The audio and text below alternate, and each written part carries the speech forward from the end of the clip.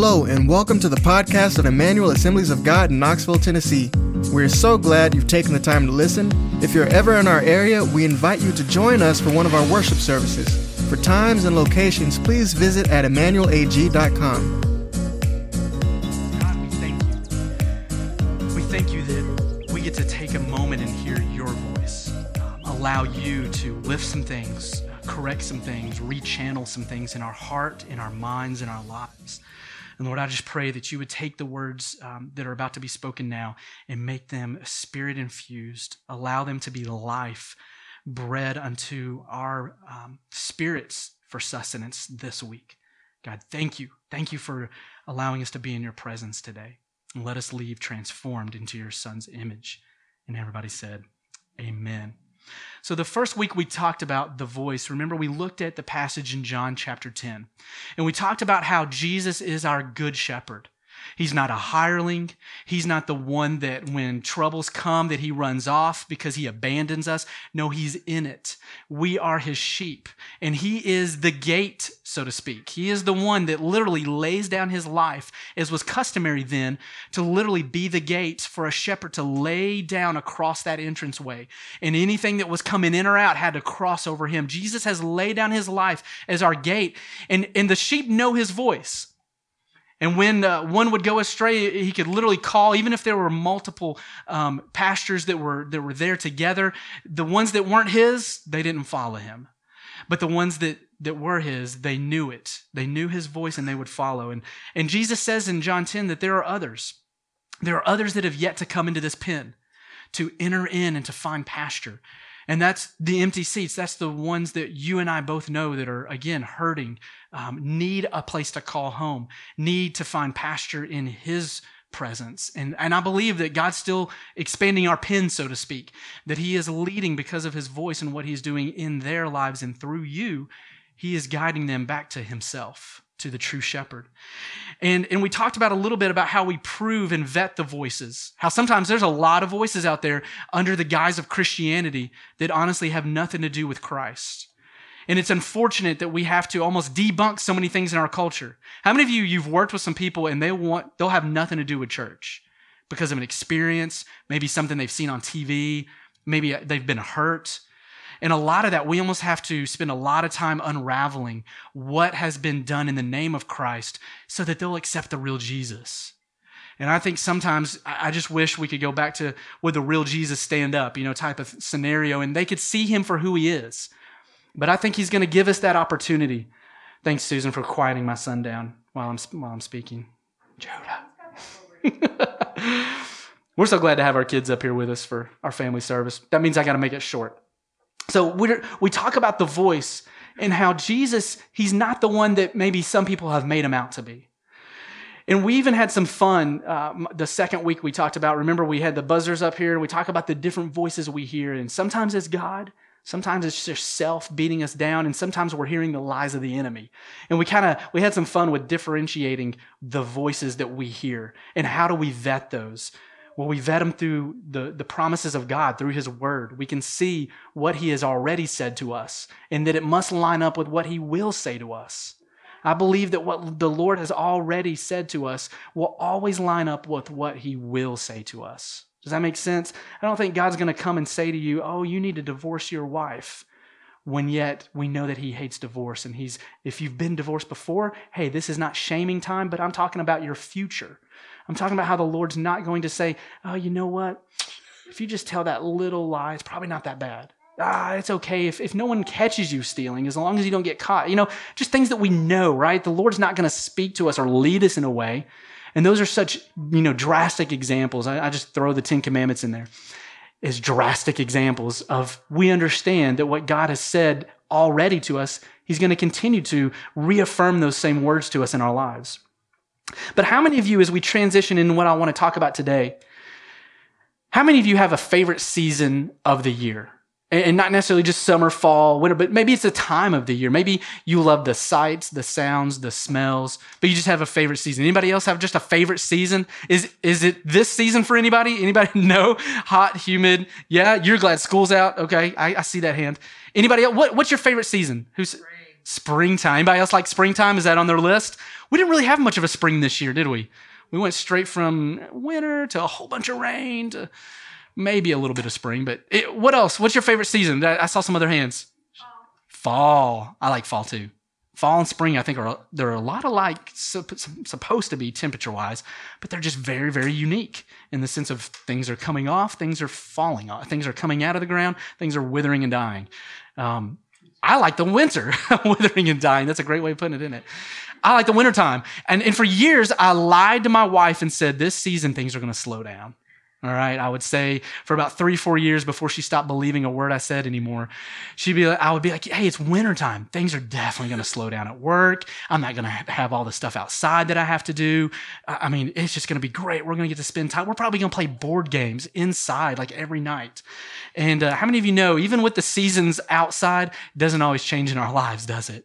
Our calendar doesn't necessarily get any less full, but there's seasons that we just are drawn to.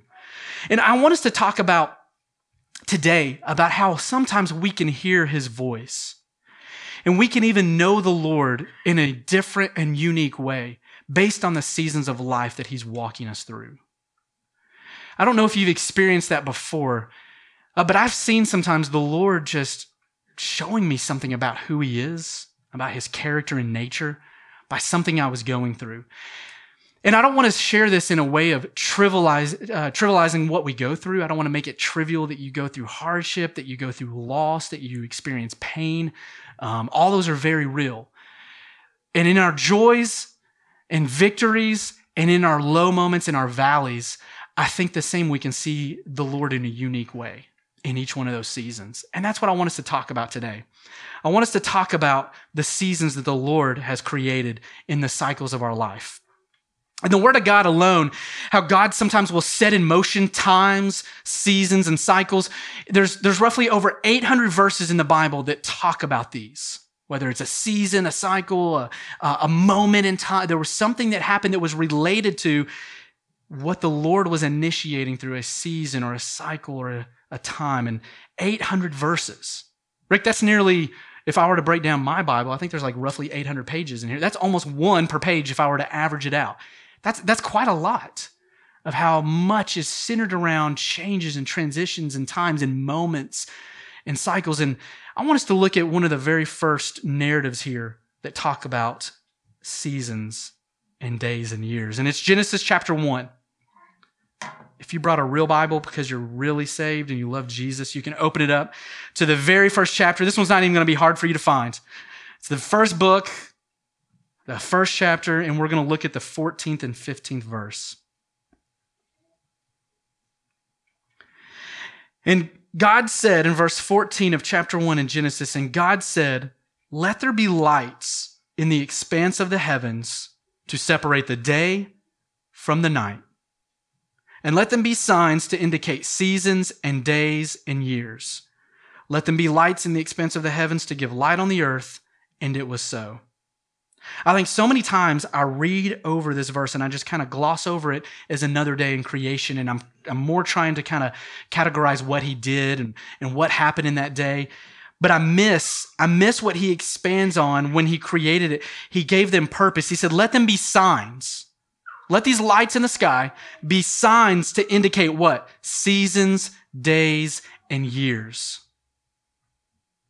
So there's even within creation itself, the way God has designed things, that there would be indicators. There will be things that we would be able to visually even see and know that, and this isn't just so that we could enhance our stargazing or become a little bit better with our astronomical information or whatever it may be to really understand, oh yeah, red sky by night, sailor take. Does anybody know the rest of it? All right. So you can recognize even by the sky how they would use it throughout the years, throughout the centuries even, to understand when a storm was coming, to understand when it was a good time to plant a crop. But for us, I think it even indicates seasons, not just the stars, but God's design and patterns. And we can see a little bit that he's doing things intentionally. He's doing things on purpose. I don't know about you, but I have experienced God in different ways by the seasons that he's walked me through. And I see it in Scripture. I think about how Paul, we love to quote this verse, I can do all things through Christ who strengthens me. But so many times I pluck that out and it's out of the context of understanding that Paul was learning something. He had gone through some seasons of life. Maybe you can relate. Paul is talking about some seasons where he's had a lot and he was eating like in a palace. And then he's also talking about a season where he had a little and he was learning to be content. No matter what he had, whether it was a little or a lot, Paul is talking about, I can do them both because of Christ who gives me strength. How many of you know God's not just in our victorious moments, but he's also with us in the valley. He's with us when there's a lot and when there's a little. The difference is that the Lord is with us. There's no difference. He is still with us. And he will, I believe, allow the rain to come down upon the just and the unjust alike. And we understand that the Lord will give us strength no matter what. How about Moses? I think about how he stepped out prematurely in a season of leadership. And he ended up slaughtering an Egyptian there who was beating an Israelite slave. And what happened to him? He ends up a season in the desert. I think he had a process to go through, and the Lord sent him into a season in the desert before he could come back and really be elevated to the place what God had him for. I think about the seasons that happen for us. What about David? I think David went through multiple seasons, as we all do. But we get a snapshot of a few of his. We get the snapshot of him as a shepherd boy and worshiping the Lord. And we get probably a plethora of Psalms that were written when he was really a teenager they were inscribed upon his heart. And I think that because he was a shepherd with excellency, because he really embraced that season, the Lord was able to elevate him. How many of you know that it's when we can embrace our season fully, the Lord will move us on to the next one? I've talked to so many people, and myself included, when I was a single, raging young man and looking for, oh God, who are you sending me? Where's my wife? Who's going to be the one? I want to know. And, you get caught up in so many different philosophies and theologies of the one or whatever it may be. And I was like, God, there's got to be someone that you've got for me, a helper. And sometimes we get so focused on a season and the change and the transition that we don't embrace the one God has us in. And he'll never move us on to the next one or out of that one until we're done circling that mountain and we've learned all the lessons he has for us. The good and the bad in that. Just yesterday even, I had one of those days where I either didn't get enough sleep or I just woke up on the wrong side. I'm not sure. And Candy saw it at about, noon. She got to see that. And I was so frustrated because things weren't going the way I had hoped. And I know none of you guys can relate to this, but we go downtown and we're like, hey, let's go to the farmer's market. It took us like an hour and 45 minutes just to get everybody ready and in the car. That hour and 45 minutes, we really could have enjoyed the farmer's market downtown. But by the time we get to 640, off of 40, onto 40, here it comes. I'm like, are you kidding? So I'm like, Cherry Street. We're getting off. I'm like, we're not going downtown. And I'm waiting for Candy to tell me what we're going to do, right? I don't want to make the decision for some reason. It's one of those moments. And because I'm frustrated. And I'm waiting for ideas. And because I'm frustrated, she can't come up with any ideas. I've debilitated her ability to make any suggestions because that's how she's wired. And so we end up going back home. And we sit there. And it was fine. Kids didn't know the difference. They went downstairs and had lunch and watched Netflix. But I realized that sometimes if we don't recognize just the moment that we're in, the season that we're experiencing, give ourselves grace, we'll do something that will keep us in that circle, that will keep us in that loop, that will keep us frustrated, that will keep us revisiting the lessons the Lord is trying to teach us. And that was such a small example just from a snapshot in my day. But it's like that on the bigger scale too, isn't it? Until we learn that the Lord is trying to teach us something in our heart, man, he'll allow us to keep wallowing in that, to keep cycling through that until he's allowed to be invited into that situation and circumstance. And he's handed those things as well that we're dealing with. Because it's really, I think the Lord's just trying to bring us to a point of surrender. I know for me, that's all it is. It's about me letting go of my pride and trusting him. And so much of what we are learning, I think, here at Emmanuel is resting in him. As Rick talked about with effortless Christianity, as we're talking about in The Voice, the gospel is innate in all of this, what Jesus is doing. We can't keep doing the striving cycle over and over and over and expect to get into the rhythm of his grace cycle. It just won't happen.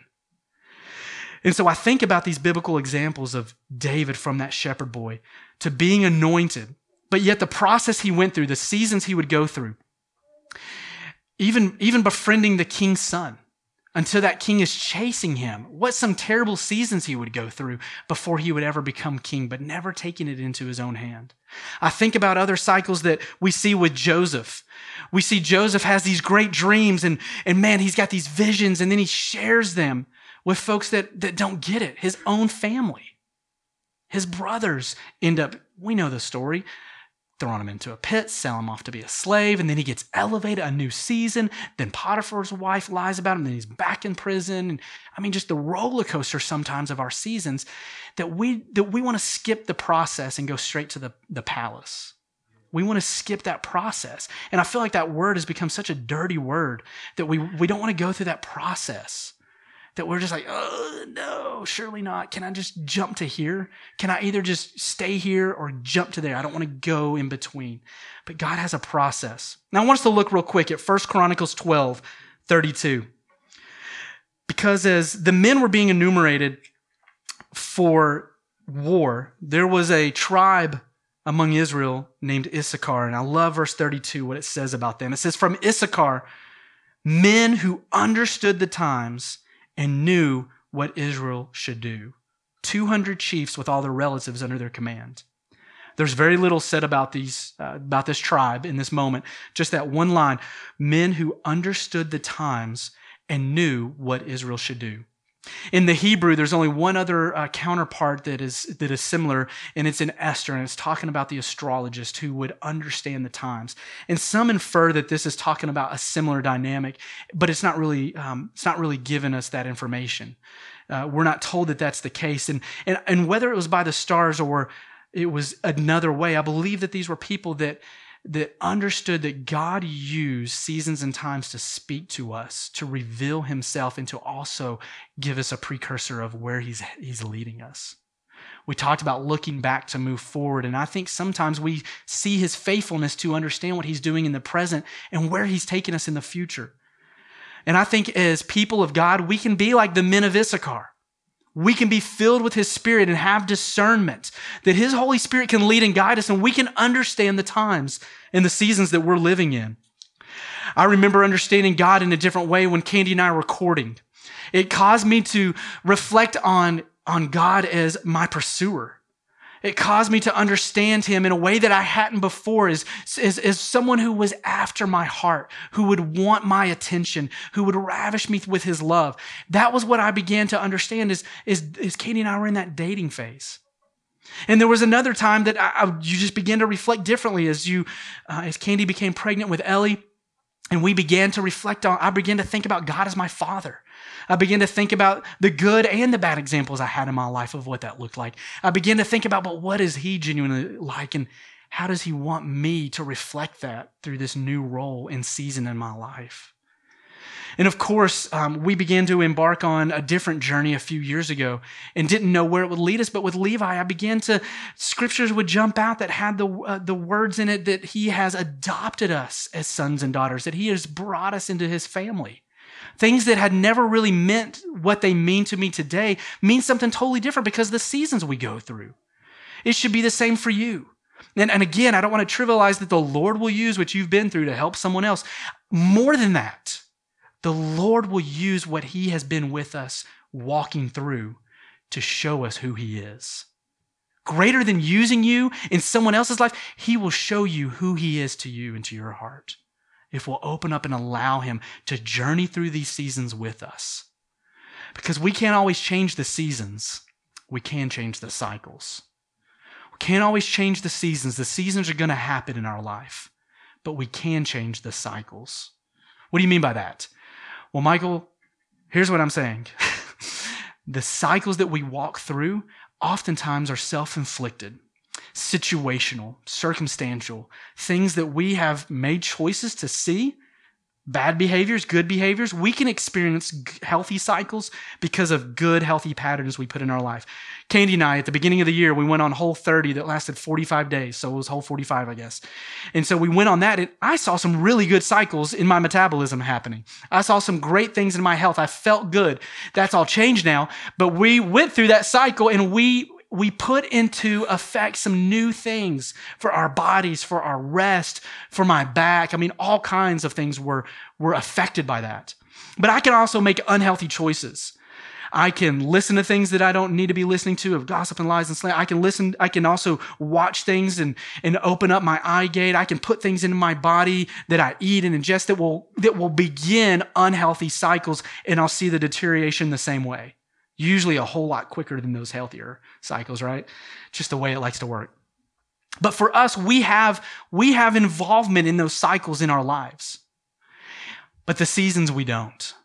And I think embracing the seasons and allowing the Lord to help us with the cycles, we begin to experience His freedom. Because we begin to see Him in the seasons He's walking us through. And it begins to help us create healthy cycles regardless of what season we're in. Does that make sense? And we begin to experience the freedom that He has for us as we say, God, you're showing me a new aspect of who you are. Allow me to reflect it well. Allow me to reflect it well. Candy recently, I know she's been talking about because we're in a fostering season, in an adoptive season of our life, and we've dedicated, as she calls it, our is it small talk? Is that what you call it, Candy? Yep, small talk. She just stepped in here so I can ask her. We dedicate our small talk. So what we give our chatter to, what we give our conversations to, people are probably tired of hearing it by now. They're like, oh my gosh, here come Michael and Candy. They're going to talk to us about fostering again. But we dedicate our small talk to something. We all give it to something. Hey, you can talk about the weather all day if you want to. I'm going to talk about taking kids into your home who are experiencing some drama. And you may want to go, oh my gosh, what a cloud. I'm out of here. And so we have dedicated our small talk, our chatter to that, to something that God has us in this season. We want to be so faithful to the season He has us in. So we've signed up for everything we feel like the Lord is opening for us.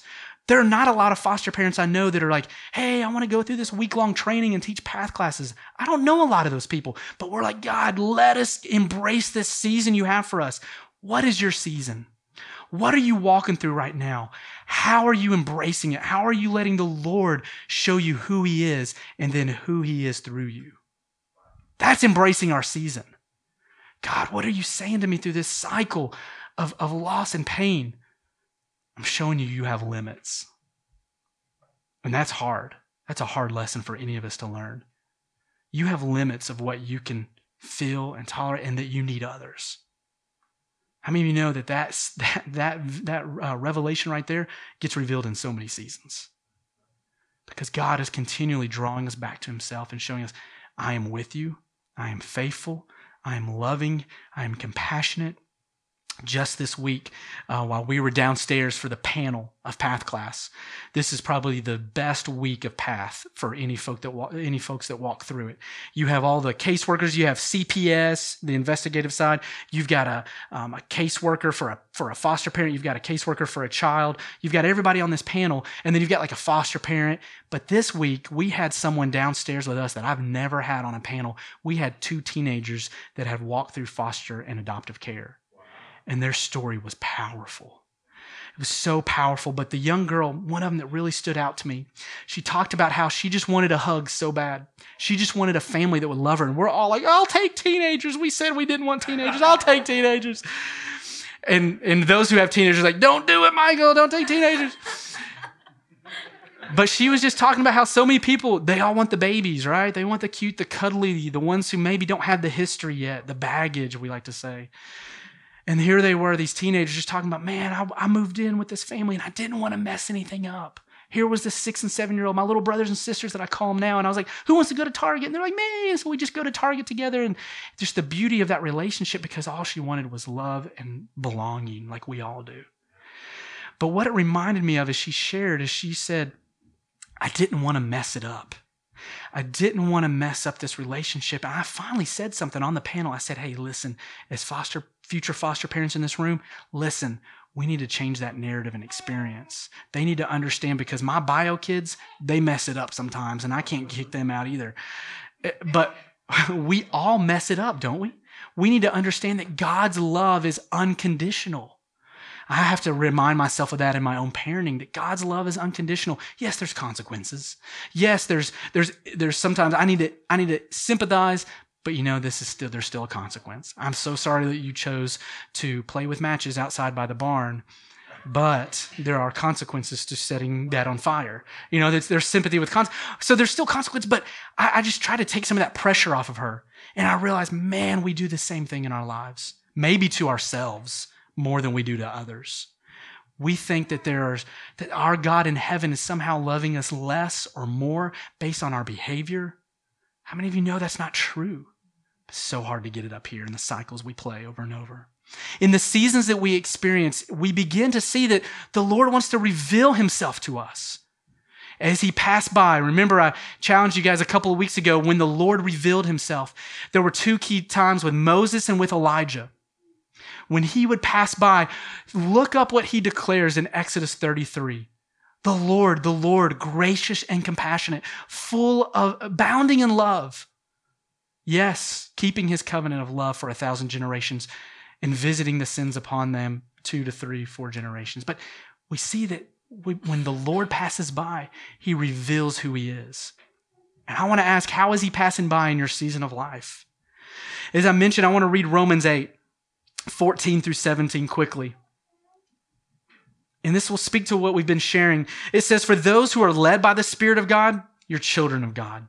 The Spirit you receive does not make you slaves so that you live in fear again. Rather, the Spirit you received brought your adoption to sonship or daughtership, if you need to hear that.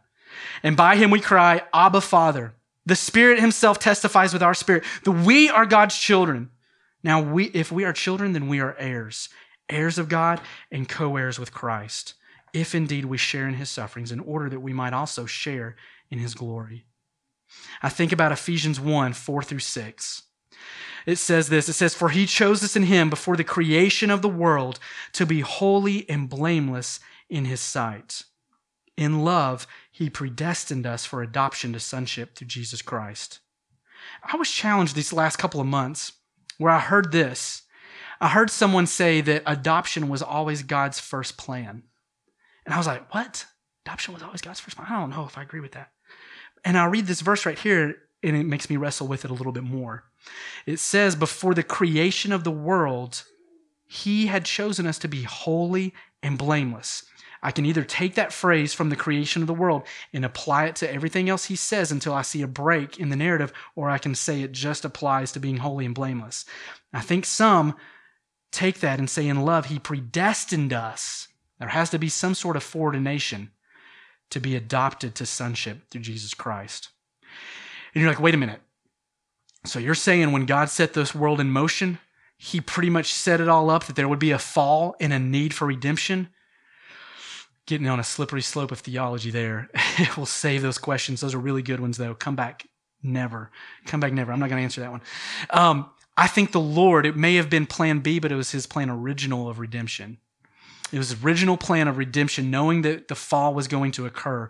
He already had willingly sacrificed his son. According to Revelation, he had been sacrificed from the foundation of the world, right? We see that. And that the plan was, it was for the adoption of those that had been marred by sin. That adoption was his original plan of redemption. His original plan of redemption was that we would experience adoption. That's powerful. Where we were once not children of God, now we are. Where we had once not received mercy, now we have. When we were once not a people, now we are the people of God. When we had no family, no belonging, regardless of your earthly status and home life, we are part of something that is eternal now. Amen? It's good.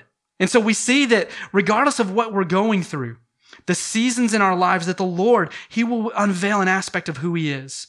Whether you're walking through or with family through loss, for me, with those that have gone through deadly diagnosis, through bankruptcy, through parents walking out, through relationships that start and begin shrouded in lies, whether you've been hurt by deceit, crippled by addiction, struggling under life stress, marriage on the rocks, kids driving you crazy, we see that there is a steady and a constant through it all, and it is the Lord. And all those things I just shared, that was just my wife and I driving here this morning, kids going crazy, marriage on the rock. Those cycles and seasons, they keep revisiting.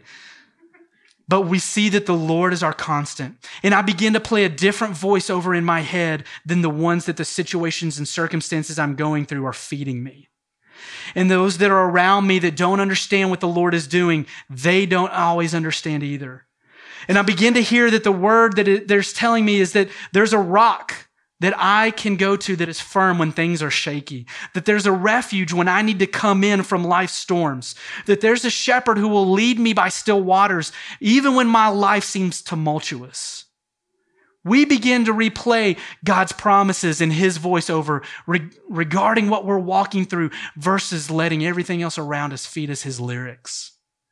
Let's listen to what the Lord has to say. I want us to begin to get a glimpse of who God is with a new lens through our seasons and allow him to create the opportunities to see him in a new way. How many of you, there's a few seasons I want to talk about, you've ever been through just a dry season? It seems like I can go to church, I can read my Bible, but I'm not sure where God is in all of it. I don't hear his voice. I don't feel his presence. I have been through dry seasons countless times. Even Candy and I were talking about monks this week as I was studying this lesson. I was looking up some of the stuff that was really speaking to me. I was like, man, I'm going to take Christian to a monastery, and I know some good ones. So I started looking up a couple of good ones. We're going to go for a day, maybe a weekend. Let's see what they have. And I started looking up some in Kentucky and one just above Atlanta. And there's this weird nunnery or whatever they're called in Morristown, of course, right? In Morristown, I was like, we're definitely not going near that one. It was like really whacked out. Anyways, cult. I probably should have said that. So I looked up all these monasteries because I was like, man, sometimes our dry seasons, we just have to switch it up. We just have to change the rhythm of our own life. Sometimes you got to force some brakes. You got to kickstart the gas, whatever you just got to inject some stuff into your life because there's these seasons and cycles that just, boom, you just got to jolt. And I was like, man, I need to go and just quiet some stuff down. And I know Christian and I had been talking about this, and I was sharing this with Candy, and she's like, a monastery? What are you, Buddhist? And I want to go off on the rest of our conversation. But I was able to describe to her that monks are not only in foreign religions. That was a misnomer she had. How many of you, when you hear monks, you only think of wearing orange, shaved head, you're Buddhist? There's a few hands. That is a common misnomer.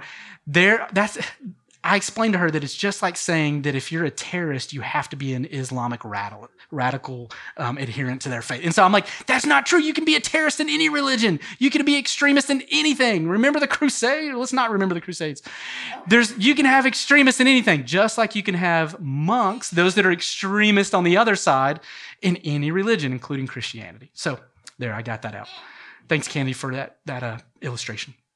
But we think about these dry seasons, and the monks, that's where I was going, the monks would call this the dark night of the soul. I think about some in the early 300s among our early church fathers, how they would talk about this dark night of the soul, this time of the season, so to speak, where you would go through, and it didn't matter what you did, you couldn't hear God's voice. You wondered, why is he so distant? What have I done? And I think that it's healthy for us to self-reflect. I think that we need to say, God, if there's something you're trying to show me, because sin does put a wall between us and the Lord. And if there's something I need to confess, then I will go to 1 John 1:9. If I confess my sin, Lord, you are faithful to forgive it and give me that restitution, and I hopefully open up the channels of hearing your voice again. But sometimes, how many of you know with our friend Job, his friends got that wrong? They're like, Job, the reason all of this is happening because you've sinned. So in our self-reflection, discern your season. Sometimes it's not all about your sin. Sometimes it's about the Lord allowing us to get closer and see a new aspect of he is our living water, even when things are dry. That we don't always have to have the earthquake and the tornado, but the gentle whisper is the Lord as well. And I think that can be so powerful when we realize that, because I want to read Psalm 5:3. Let's read this. I think I have it up there. Psalm 5:3 says this. It says, listen to my voice in the morning. Lord, each morning I bring my request to you and wait expectantly. I think it's so important that we don't, in our seasons of drought, that we don't skip I'm sorry, hey, will you throw Psalms 37:7 up there as well? This is what I wanted to read. That other verse is great. It's in the Bible too. But this is the one I wanted to read. Be still in the presence of the Lord and wait patiently for him to act. Let me read that again. After I get a drink. Be still before the Lord and wait patiently for him, in the translation I had, to act. He goes on, do not fret when people succeed in their ways, when they carry out their wicked schemes. How many of you know sometimes in our dry seasons we can compare to what is happening in other people's lives? And we'll reflect on where we're at based on where everyone else is. Going back to that comparison model. And we do that in so many different seasons. We'll compare our season to someone else's season that is different than ours. And it won't always line up because the Lord is trying to teach us something than what he's trying to teach them. But we are reminded to be still. Lord, just to be still in your presence. This is what we did on Wednesday. We're just really being still in the Lord's presence and just waiting for him to speak. Lord, we're listening for your voice. In every season of life, we need it. Do you guys remember Jehoshaphat? We sang a song today, This Is How I Fight My Battles. I love what the Lord, or actually the prophet speaks as the Lord enables the prophet in 2 Chronicles 20:17. Now, how many of you guys remember Jehoshaphat?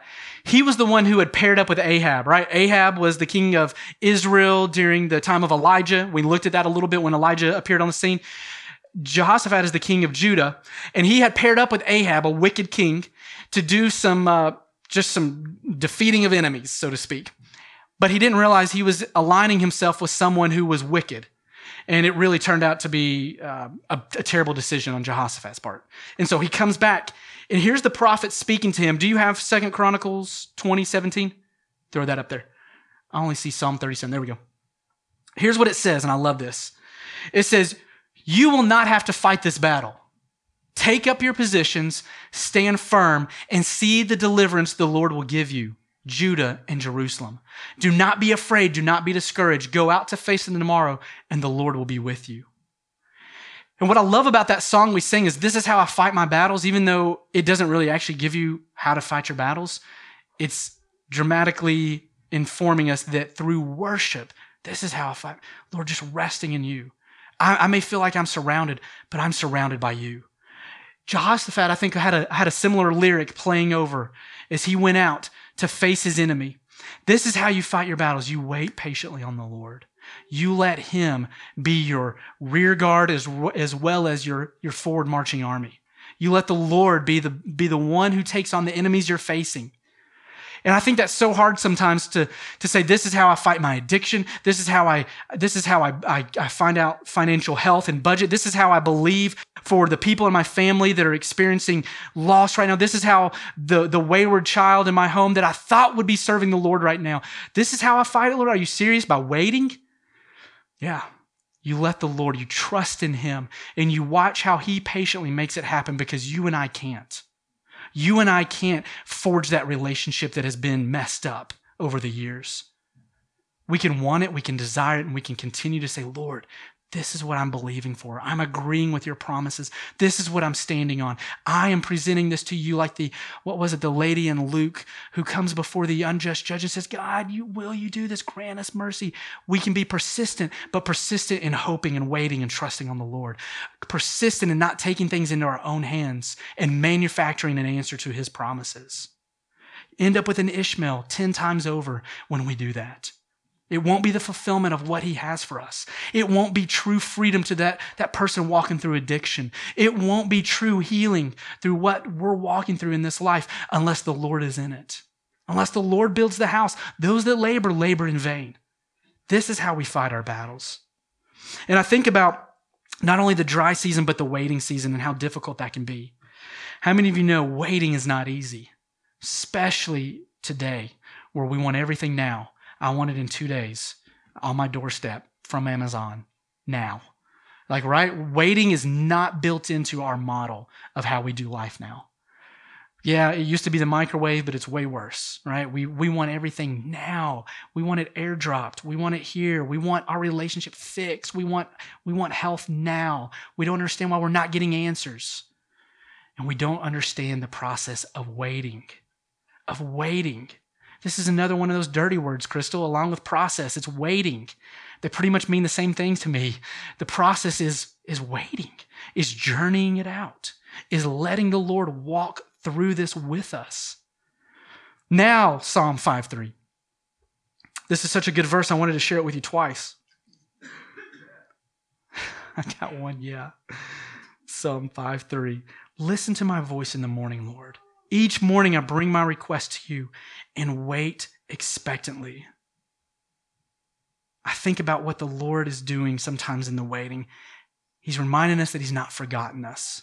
He's wanting to remind us that he's planning, he's pruning, he's chiseling away things that are necessary for that next level. I don't know about you, but I've seen people skip some of the waiting and they weren't ready for what they just shortcutted. They weren't ready for that promotion, so to speak, not just in a job, but just in life. They weren't ready for, they went straight to a relationship status that it wasn't quite ready. And it wasn't just Elijah on Facebook saying I'm engaged, even though that wasn't true. And then the next post said I'm not, just joking. Or like my Facebook post of I'm the pastor now. I've been voted in, but I haven't been. I didn't actually say that. You guys just read that between the lines. But we think about the waiting, how the Lord, I think about so many things in my life, how working with family, in ministry, in life, there was such a process for me that the Lord had to really take me through to be ready for even where I'm at now. And sometimes I still wonder, am I ready for where I'm at now? And I think about just how the Lord will take us through journeys, through processes. I think about even just the season of fostering and adopting. How many years before that the Lord began putting that in our heart? How many years before that Candy and I would begin talking about it? And we would say, yeah, I'm saying yes in my heart now, but I know it's for a later season. And I think the Lord does that. He allows us to begin to process transitions and changes and where he's directing us, even when we're not ready to jump right into that, because it's part of the journey. It's part of the waiting. He's in the waiting. How many of you have also just been through a grinding season? It's been dry, you've waited, but you've just got to grind it out. I picture you, Josh. You're just kind of like a grind. You're like, we're just going to do it. We're going to get it done. Another one of my good friends, I think it's military. That's the way they wire you. Is to just grind. That's all it is. We're just going to suck it up, boys. Get that rucksack and keep on marching, right? It's just, I don't care how bad you're chafed. Keep going. It's just, that's the real part of it right there. And so you just keep grinding. You just keep going. But when we apply that to relationships and it takes good communication, it doesn't always translate. It doesn't always translate to waiting on the Lord. But sometimes we do have to remember in those grinding seasons, the Lord's just wanting you to keep being faithful. Keep doing the right next thing. Put one foot in front of the other. It's okay to tell yourself left, right, left in your spiritual journey. That's okay. Sometimes that's the season we're in. And we're saying, Lord, I just need to see some light at the end of the tunnel. You will. Don't lose hope in the grinding seasons of life. Sometimes it seems like everything you do doesn't really produce any results. That's okay. Keep being faithful. Keep coming before the Lord. As David just said in that psalm, Lord, here I am each morning presenting my request. But what's happening? Just keep on keeping on. Sometimes we just have to grind it out, and Josh does appreciate that. But don't burn out. Pace yourself. Recognize when you need a break in the grind. Recognize when you need to take a pause from everything going on. You need to separate yourself from just some people, some situations, some grinding, and say, Lord, I just need some refreshing. I need to find some quiet. I need to find some stillness. And I think that's one of the things through all of this that we go through that becomes one of the most difficult today. I think the enemy uses the noise and busyness more than almost anything in our culture today. I don't know about you. We could all get out our calendars and we could see who's is worse than the others. It doesn't matter. We all are filling up our lives with so much stuff today that it's hard. I believe the enemy, Rick, is using this busyness. And he's allowing us to believe that somehow our value is found in that. that when I'm productive, when I'm getting stuff done, that somehow it reflects on who I am and who he's called me to be. I'm just being a good steward with my time. I'm being faithful to what he's called me to do. You're going to burn out. You're going to burn out because of all this busyness. He has not put all this in your calendar where you don't have rest, where you don't have a Sabbath. I think about this, and I think this is one of the greatest ways that we are disobedient today, and I'm preaching to myself right now. This is probably one of the biggest ways that we are disobedient today in our lives, and we have a whole lot of other sin issues because of it, because we don't take time to rest in the Lord. I look at the 10 Commandments as I was studying this week, and it was talking about how the Sabbath has more written about it than any of the other commandments. Now, think about the culture they're coming out of. They're coming out of working 7 days a week, making bricks, slavery. They're used to just being factories. They are machines. They are used to the grind. And here they are, and the Lord's like, you will be set apart. You will be a different people. You will be a people belonging to me. You will not be like the other nations. And the first command that we don't get is literally, it's 10 words in the Hebrew. The first one is, I am the Lord your God. What they call the Shema. I am the Lord. That's the first word. And it's attached to, you shall have no other gods before me. The first command is, I'm your Lord. I'm your God. And as we get through those, you shall not commit murder, adultery, but then we get to the Sabbath. You've got to have Sabbath cycles in your life. I've got to have Sabbath cycles, because when we don't have that margin in our life, when we shortcut that and we disobey, we'll find ourselves weary and vulnerable to so many other things in our life. Does anybody else identify with that besides me? It's mostly me, isn't it, Rick? No, I see your hand. Thank you. But here's what I want to challenge us to do is, how do we schedule that? How do we make that a part of our daily life? And we're going to talk about that some more. I'm not going to expound on it as much today, but I want you to begin to look at how you can begin to build in rest into your daily life. Because while I believe we rest in Jesus, I believe the Lord wants us to also rest. This isn't just written in the 10 Commandments. This is inscripted in creation. Even the Lord, after his creative work, he rested from what he had done and enjoyed what he had done. This is before commandments. This is before the revealing on Mount Sinai. This is innate in all of creation. It's the way God has designed things. And if we assume that that's just an Old Testament command, we will shortcut the way he has designed us. Does that make sense? We have to find the rhythms of rest in our daily walk and to be refreshed. I want to encourage you to maybe look up some books that will allow you to find simplicity, to simplify things in your life. And I'm not just talking about going through your house and asking, does it bring you joy? All right? We tried that episode of Netflix with the kids. It didn't bring anybody joy. I was still ready to throw half the stuff away I saw, and they weren't ready to let go. But the Lord wants us to find the rhythms of rest that will truly bring you joy. Does anybody know about the series I'm talking about? What's it actually called? Oh, wow, that's too long. I'm not going to say that. The life-changing habit of tidying up and something. Yeah, so she's from Japan. You guys are watching that? Yeah, I'm not getting any joy from the two of y'all right now. I'm just sensing you got joy. So if you want to Netflix it, it's out there. It's about how you go through your house and you purge, basically. And it brings this lady so much joy to watch people simplify and find freedom. I've got 18 kids, according to James Biddle, so we don't find joy in any of that. We got a house full of stuff. So the Lord, though, I believe, wants us to find those moments of rest. He wants us to find his joy again, but we've got to be able to hit pause on what we're walking through.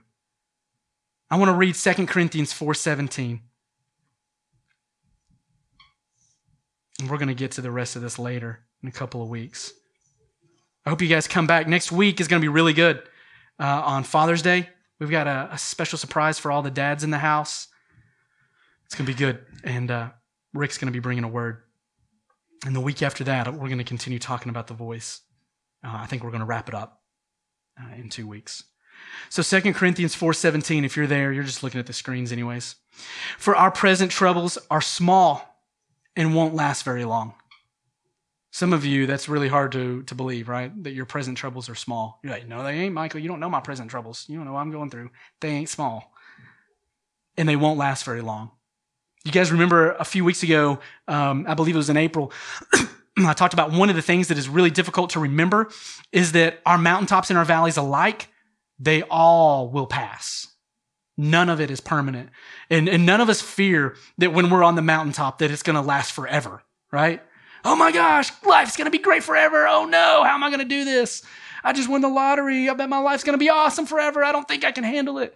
No, we think that our pain's going to last forever. But we never attribute that to the good times that the Lord walks us through. But what we have to understand is that everything is temporary. Everything will pass. Every season we go through will change. We can put some cycles into motion to see those seasons healthier and know that our perspective will remember that the Lord is with us. But here's what Paul writes. He says, your present troubles are small and they're not going to last very long. But guess what they're going to do? They're going to produce for us a glory that vastly outweighs them and will last forever. So we don't look at the troubles that we can see now, but rather we fix our gaze on things that cannot be seen. I want us to land this plane here.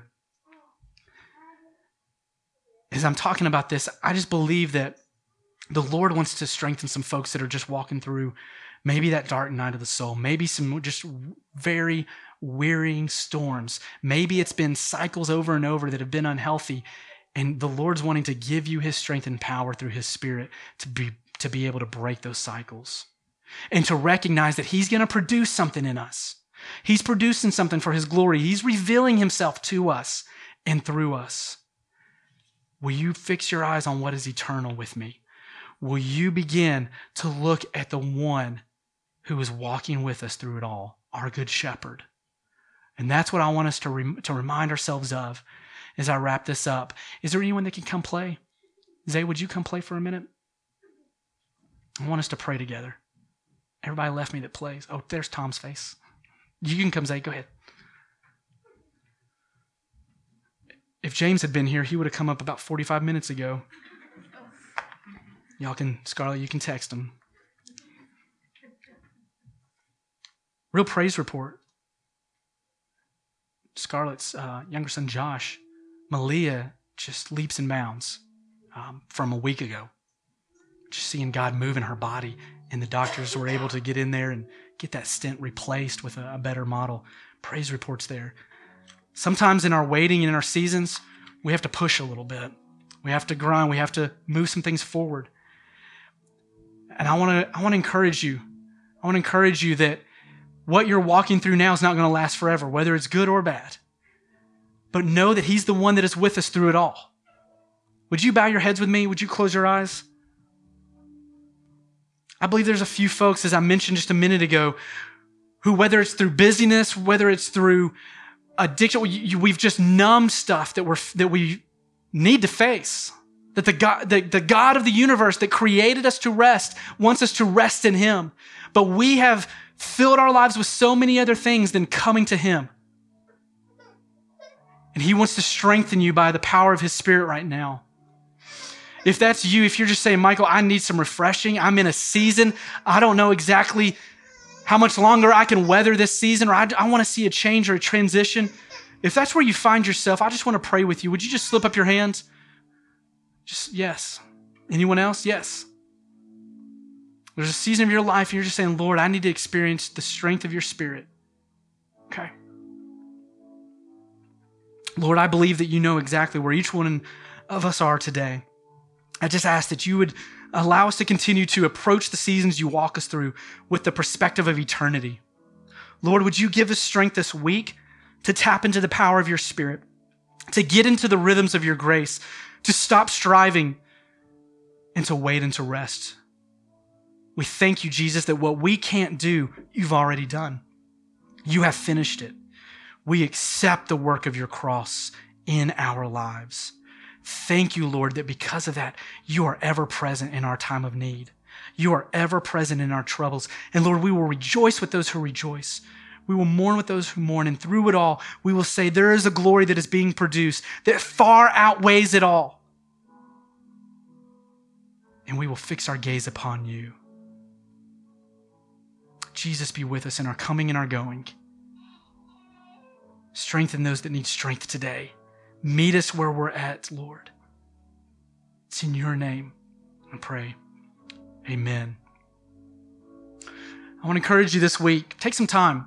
Look how you can schedule it into your calendar to rest, to wait, maybe a couple times a day. When I was in New York with Tara, she had more alarms than anyone I know going off on her phone. Dear Lord, she wakes up every single person in her house to go to work, I think. And then she has all these prayer requests that just go off. They just keep going off. Schedule it. Put a reminder in your phone if you need to. Lord, I'm going to spend 2 minutes. I'm going to spend a couple minutes. I'm just going to center myself back on you. Because how many of you know, even when we leave our time with the Lord in the morning, we can quickly get into the events of the day and forget that. He wants us to be constantly reminded that he's with us, that he renews us. He brings rest to the weary. Let's figure out how to put that into the rhythms of our day. Amen?